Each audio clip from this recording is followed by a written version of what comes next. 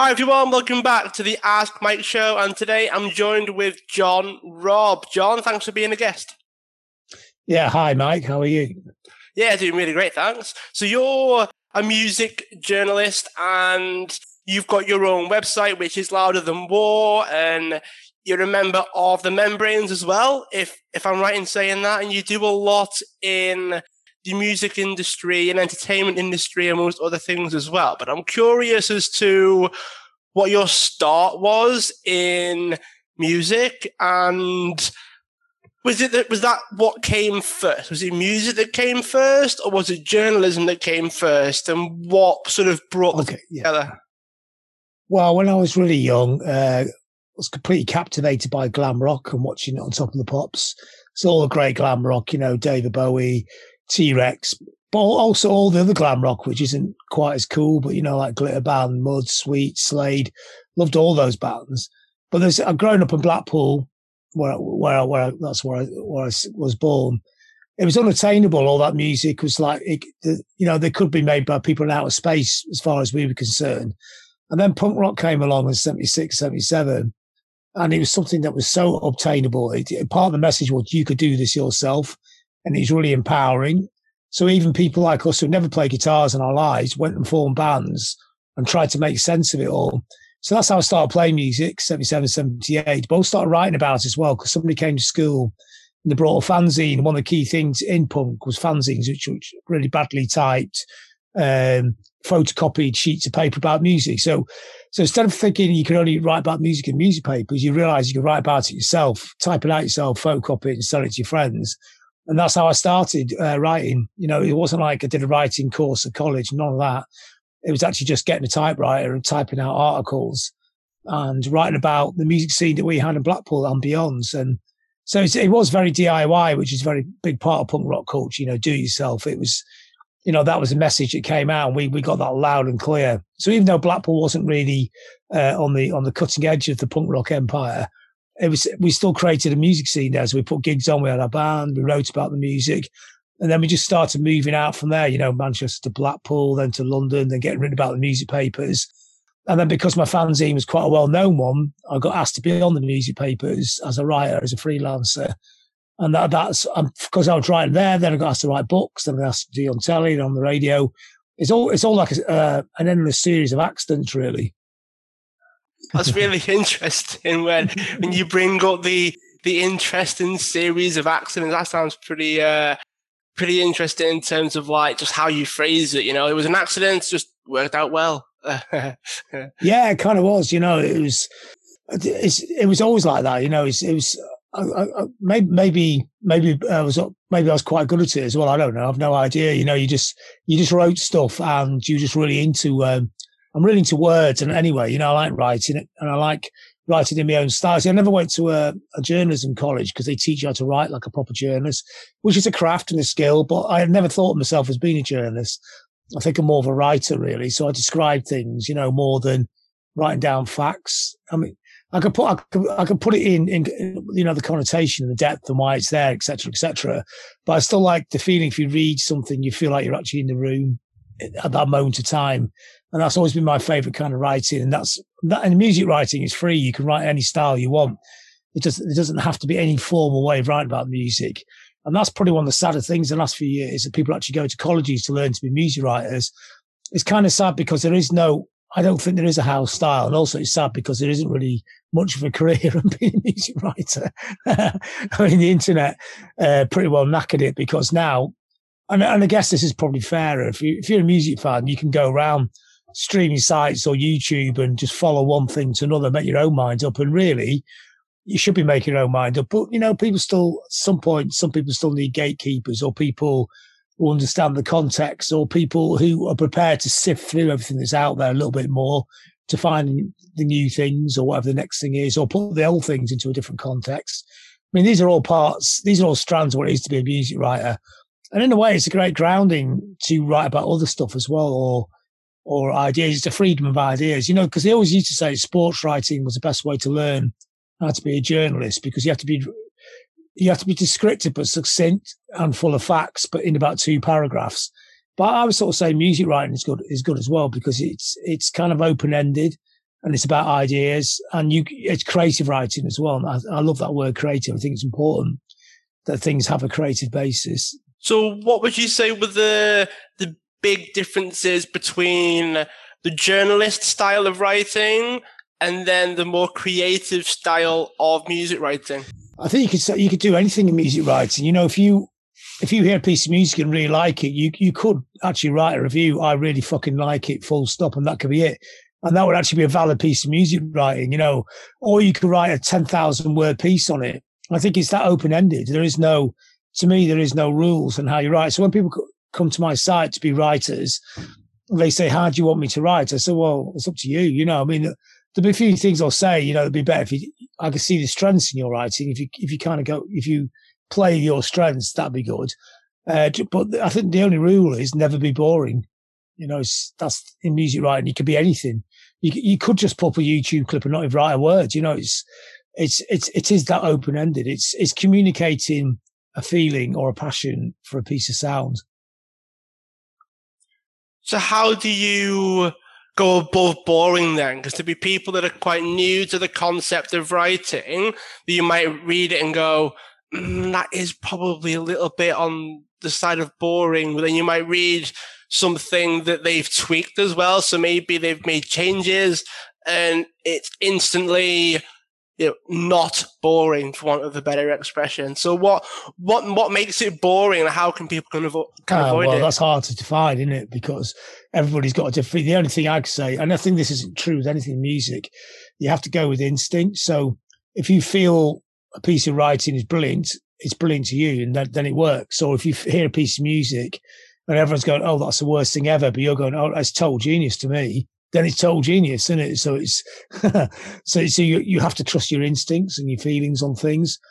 I think probably the most boring way of writing about music is that really formal, you've learned it at college way of writing about it. You know, it has to be a certain way. I just want to know, I think music writing it can be quite self-indulgent, and that's a strength because it's about your relationship to a piece of music or art, you know, and I want to know what that is. What does it make you feel like? You know, when you hear a piece of music, does it make you feel ecstatic or bored? You know, I don't care about the names of the people of the band. I don't think that's so interesting. If it's a new band, obviously, if it's an older band, it has a context to it. But it's what your relationship to it is, and that's a spark, and that's a point where the reader goes, "Okay, I like that kind of feeling. I will investigate this piece of art or music and see if it happens to me as well."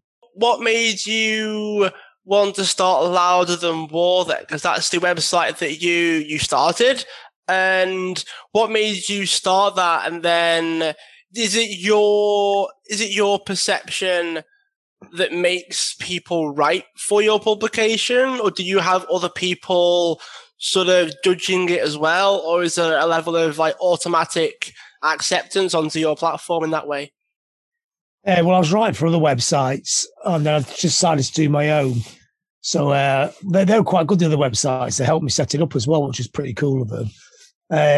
But the site, it shouldn't really have a line to it. It should be like anything that people want to write. You can disagree. I don't tell people what to like. I think that's always madness. You know, it's up to them what they like, and they can write about it in the ways they want. I mean, I'll help them a little bit, but it's not for me to dictate what they write about. Not at all. I mean, it does make sense because, as you say, it is a perception. It is I don't know what you like, but if you like it, then that's okay. So from the writer's perspective, then, is it more about, as you said, playing to your strengths, but then understanding what your audience likes as well? I don't think you should worry about your audience. I think anything like that, you know, if you make a piece of music, you can't tailor make it for your audience. You just have to make it. And it's the same with the website as well. I mean, because now the internet, I mean, you'll have a core of an audience that read your website, but quite often people just read one piece and come back 6 months later. You know, it's because it goes out on social networking. If you write a piece about a certain band and people like that band, they'll come and read that piece, but they won't read the rest of your website, you know.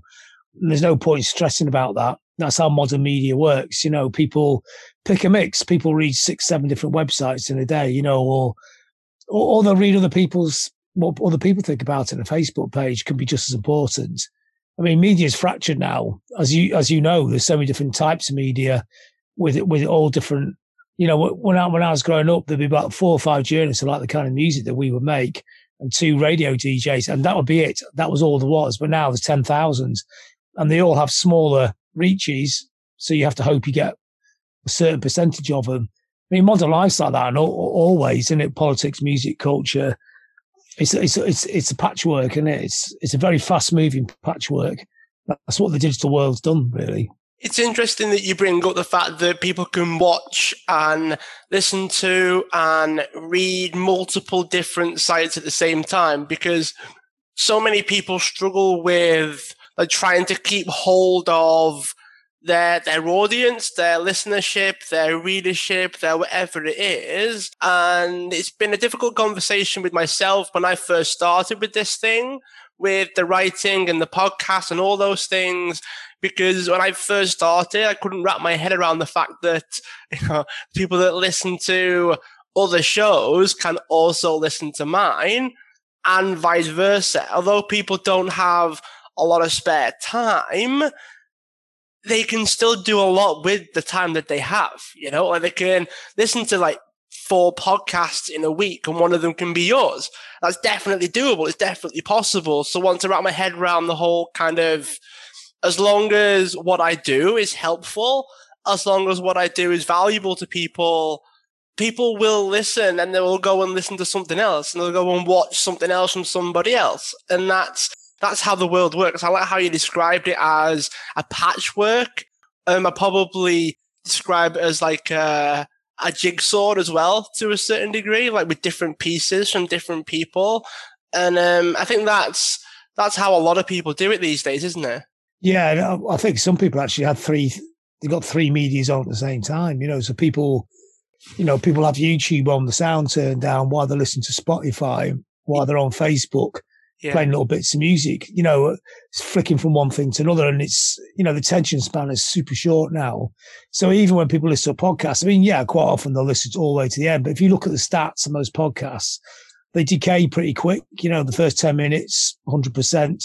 By the time you get to 30, 40 minutes, it's down to about 10, 15%. I mean, it's not a measure of the quality of the podcast. It's a measure of the way people consume media. It's kind of, they'll sort of half listen to it, something will spark their attention, then they'll drift off again, get distracted by something else on the laptop. And that's how it works. And you have to realize that. And to get your ideas through, you have to sort of squeeze them in the gaps in a sense. But that's not an argument against long form, because I like long form. Maybe because I'm older, but I do like long articles, you can get really immersed inside them. I still like albums, but I don't listen to vinyl, but I would listen to a whole album on Spotify. Or like a lot of podcasts can be really fascinating. You can get lost in a podcast for an hour or even 2 hours. It doesn't mean that sort of media is completely dead, but it has to compete with 1,000 competing different types of media all at the same time. So maybe it forms a background and people sort of dip in and out of it, so the podcast is running and then they'll turn it down, look at something on YouTube and go back to the podcast. So but mate, you could argue it's always like that. When, people used to read newspapers, they would just flick from one article to another.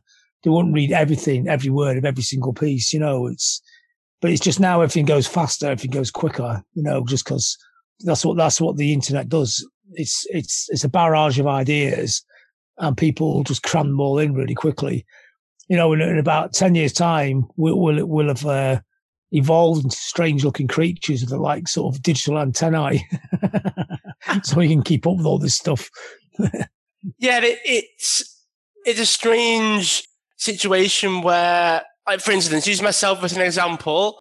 I can listen to a 2-hour podcast on 2 times speed. That's how I tend to listen to my shows. I listen to it on twice speed, and then I can listen to a 15-minute podcast, but do 3 or 4 of them back to back, because I don't listen to them every day.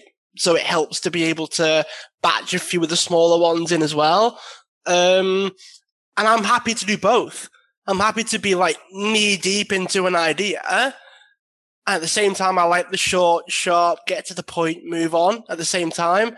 So I think it just depends on what people are in the mood for. Depends on what people want, which then brings up what you brought up before, which is sometimes you've just got to create for yourself. And when people want it or want to listen to it or want to read it or consume it, then it's there for them, like on demand almost. I never thought of that, of speeding them up. That's really great, isn't it? Yeah, that's a really cool idea. Yeah. It takes a lot of getting used to. When I first did it, I was like, how did people do this? This is outrageous. How do people, my brain can't operate quick enough to catch up with the words, and I listened to half of it, got to listen to it twice, and you think, you may as well listen to it at normal speed then. If you're going to turn the speed up to double, but after listening to it twice, you may as well just get through on normal speed. What are you doing? But eventually, it's weird how the mind works. Like when I sort of scroll social media, sometimes people have those like brain tests whereby the first letter and last letter of every word is right, but they're all jumbled up and you can still read it. Yeah, I wonder if it gets people just cherry pick odd little phrases, or even just not even listen to it, but just feel it coming in without even concentrating on the words. Yeah, sometimes it does happen that way, but then I've noticed that for myself anyway, probably a few people listening to this at 2 times speed will realize that like the important points, your brain naturally speeds up to slow them down.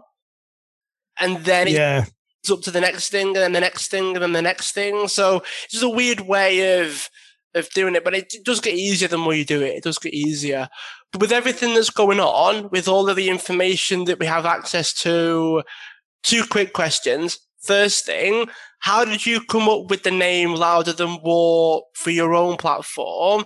And then because you've got a lot of media you're dealing with, whether you're creating it or consuming it, do you have any strategies for handling the amount of information that you're processing?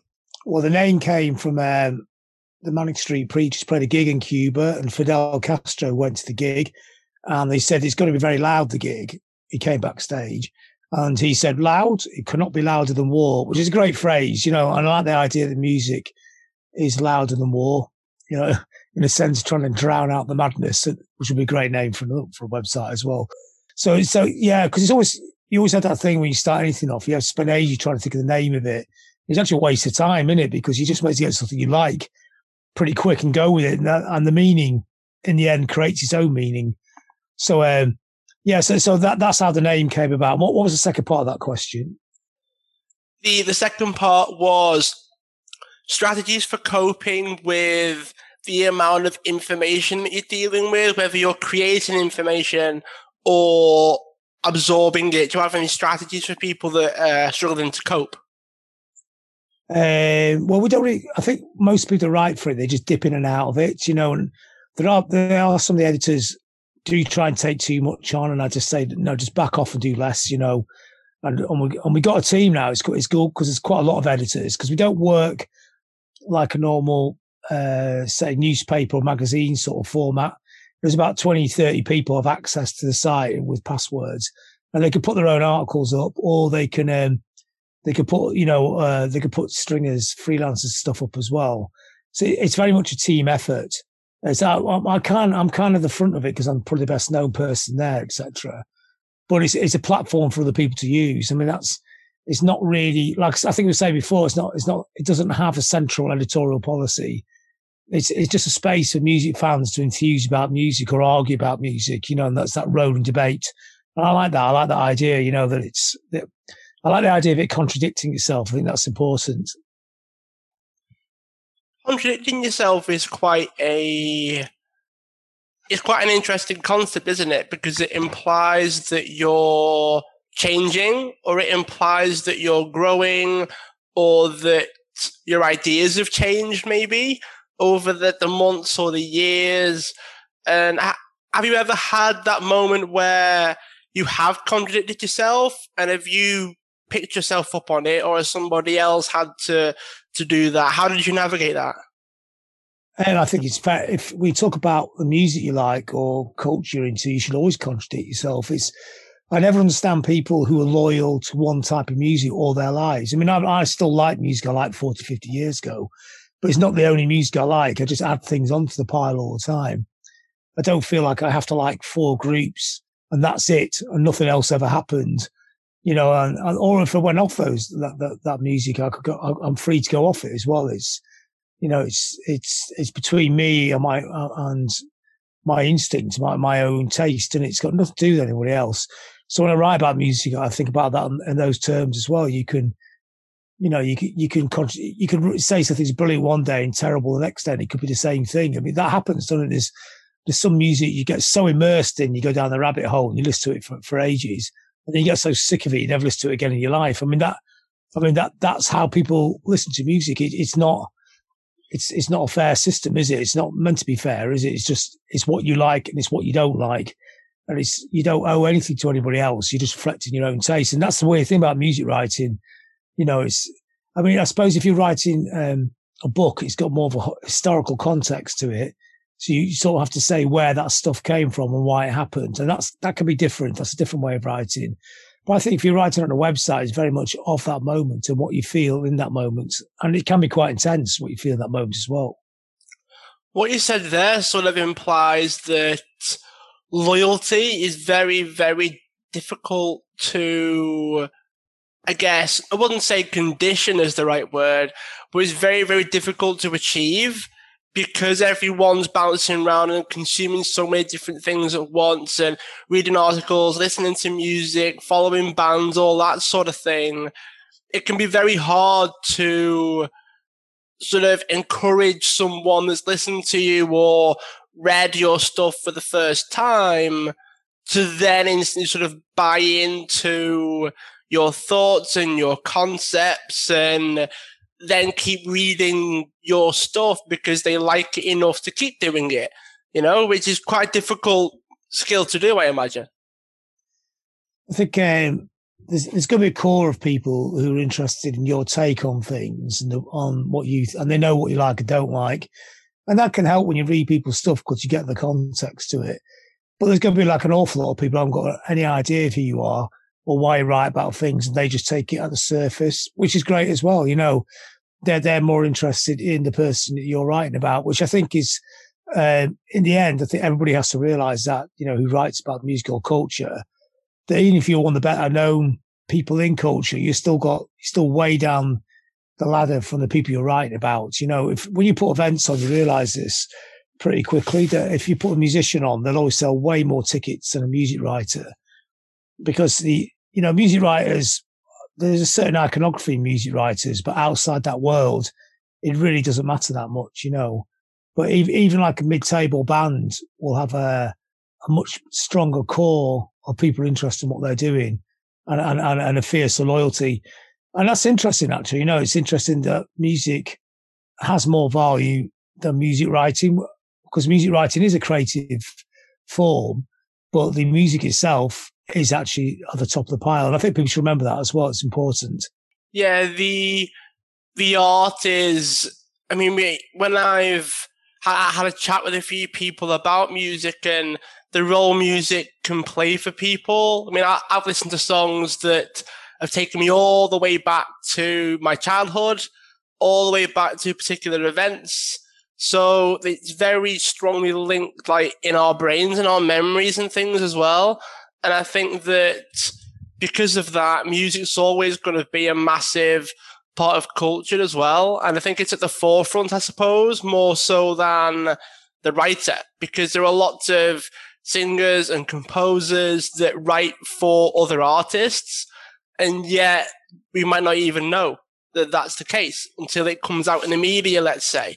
So it can be something that's more behind the scenes, can't it?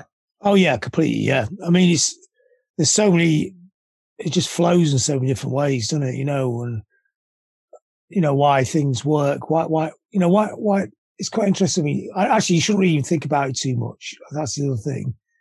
You should you listen to it, you feel it, and you describe that feeling is the core of a good piece of music writing. And I think if you start to think too much about the people reading it, you just drive yourself insane, because that's, like I was saying before, when music writing is different from normal writing. It's not write about politics or news writing. It's very fluid music. It's really hard to pin it down, and it is about the feeling more than the facts. Yeah, I completely echo that. I think that if you can feel it, then that's what you would write about. It's very difficult to write about anything else, I think. Like, if it's a song that makes you feel a particular way, that's the kind of thing that you want to write about. Now, not everybody would feel that same way, but then that's one of the benefits of being unique as well, I suppose. With the writing that you're writing is, if you share what you're feeling and all the emotions that are involved, that's a more powerful way to write, in my mind, than just sharing the facts about the song. Yeah, I think it really is the core and the key to it, isn't it? And I think what's interesting is if people don't even agree what you say, that could be really interesting as well, because, it could be a piece of music that you just don't like, but somebody else got a very eloquent and fierce description of what it means to them. That could be great to read as well. Yeah, for sure. So with that said then, John, how did the Membranes get started? You seem to be doing pretty well on the music writing side, but where did the whole, I want to start the band come into it? Well, that was that punk and post-punk period that I did, that anybody could go and make music and create. So we just went for it, and we never played guitars. I never had guitar lessons or anything. We just worked it out. But we made our own musical language, really. We didn't know chords or scales. We just made things that sounded good to us. So and that's how we always made our music. And then even when we took 20 years off and came back again, we just kind of carried on in that way. I mean, obviously, after all that amount of time, you're much more fluid on your instrument than the first time you play. But we still don't really work within the rules, So when I made the last album, where there's a lot of stuff with the choir on it, I mean, they're writing the music down as musical notation, which is incredible, because I was just singing the parts at them, stood in front of the choir, going, it has to go like this, whatever. And I don't really know how you put a choir into a song. I could just hear it in my head, and from that, you just make it happen by waving your hands around and singing bits of stuff to people and playing the other instruments yourself or with the band. Yeah. And in a way, there's a purity to that, because it is exactly as it is, as it comes out like that. So no matter how complex you make the music, it still purely comes out of you. And it's not a pop band, which is again, it's a craft. I mean, making pop music is a very big skill, to be able to make music. Yeah. To sell 1 million records, to understand what people want. But we're the opposite of that. We just make the music, and we hope 1 million people buy it, but it's nowhere near that. It's an interesting point when you're so focused on the art of it and actually making the music. Does that affect the music creation when it doesn't sell as well, or not many people listen to it as you would have hoped? Well, it makes your life more difficult, because you're always struggling to be able to afford to do stuff. And obviously, it'd be nice if more people liked it, because it will make your life easier. And also, there's flattery and ego that's always in there as well. But in the end, you just kind of stuck what you're stuck with, aren't you? I mean, I know, especially the last couple of albums have been really great records, but it's in a very narrow field. They work really well for what they are. And the people that get that kind of music totally love them. But to most people, it would just seem like this most insane concept. It's not the kind of music most people listen to. And I don't know how it ended up like that. It wasn't meant to. That's just the way it came out, really. With your experience then, you've obviously been very immersed in the music industry for quite a while now. How have you noticed the role of music changing? Because you do a lot of research and writing for your journalistic pieces as well. So it's different going to come from you than from someone that's just a composer or just a singer or just an artist. So I'd be really, really curious to hear your perspective on how music has changed over time. I think, again, the internet was a massive impacting thing, wasn't it? I think it made everything available all at once, and everyone got deluged with music. But oddly, it kind of pushed music more into the background than it used to be. So when I was growing up, football and music were the key battlegrounds of the playground. That's how everyone defined themselves, what they were, what they dressed like, what they listened to, what football team they supported, were the defining core of people in the 70s and 80s. But now music is something you have on in the background while you're doing a computer game. And gaming is the key culture now for under 30s, which is quite fascinating, I think.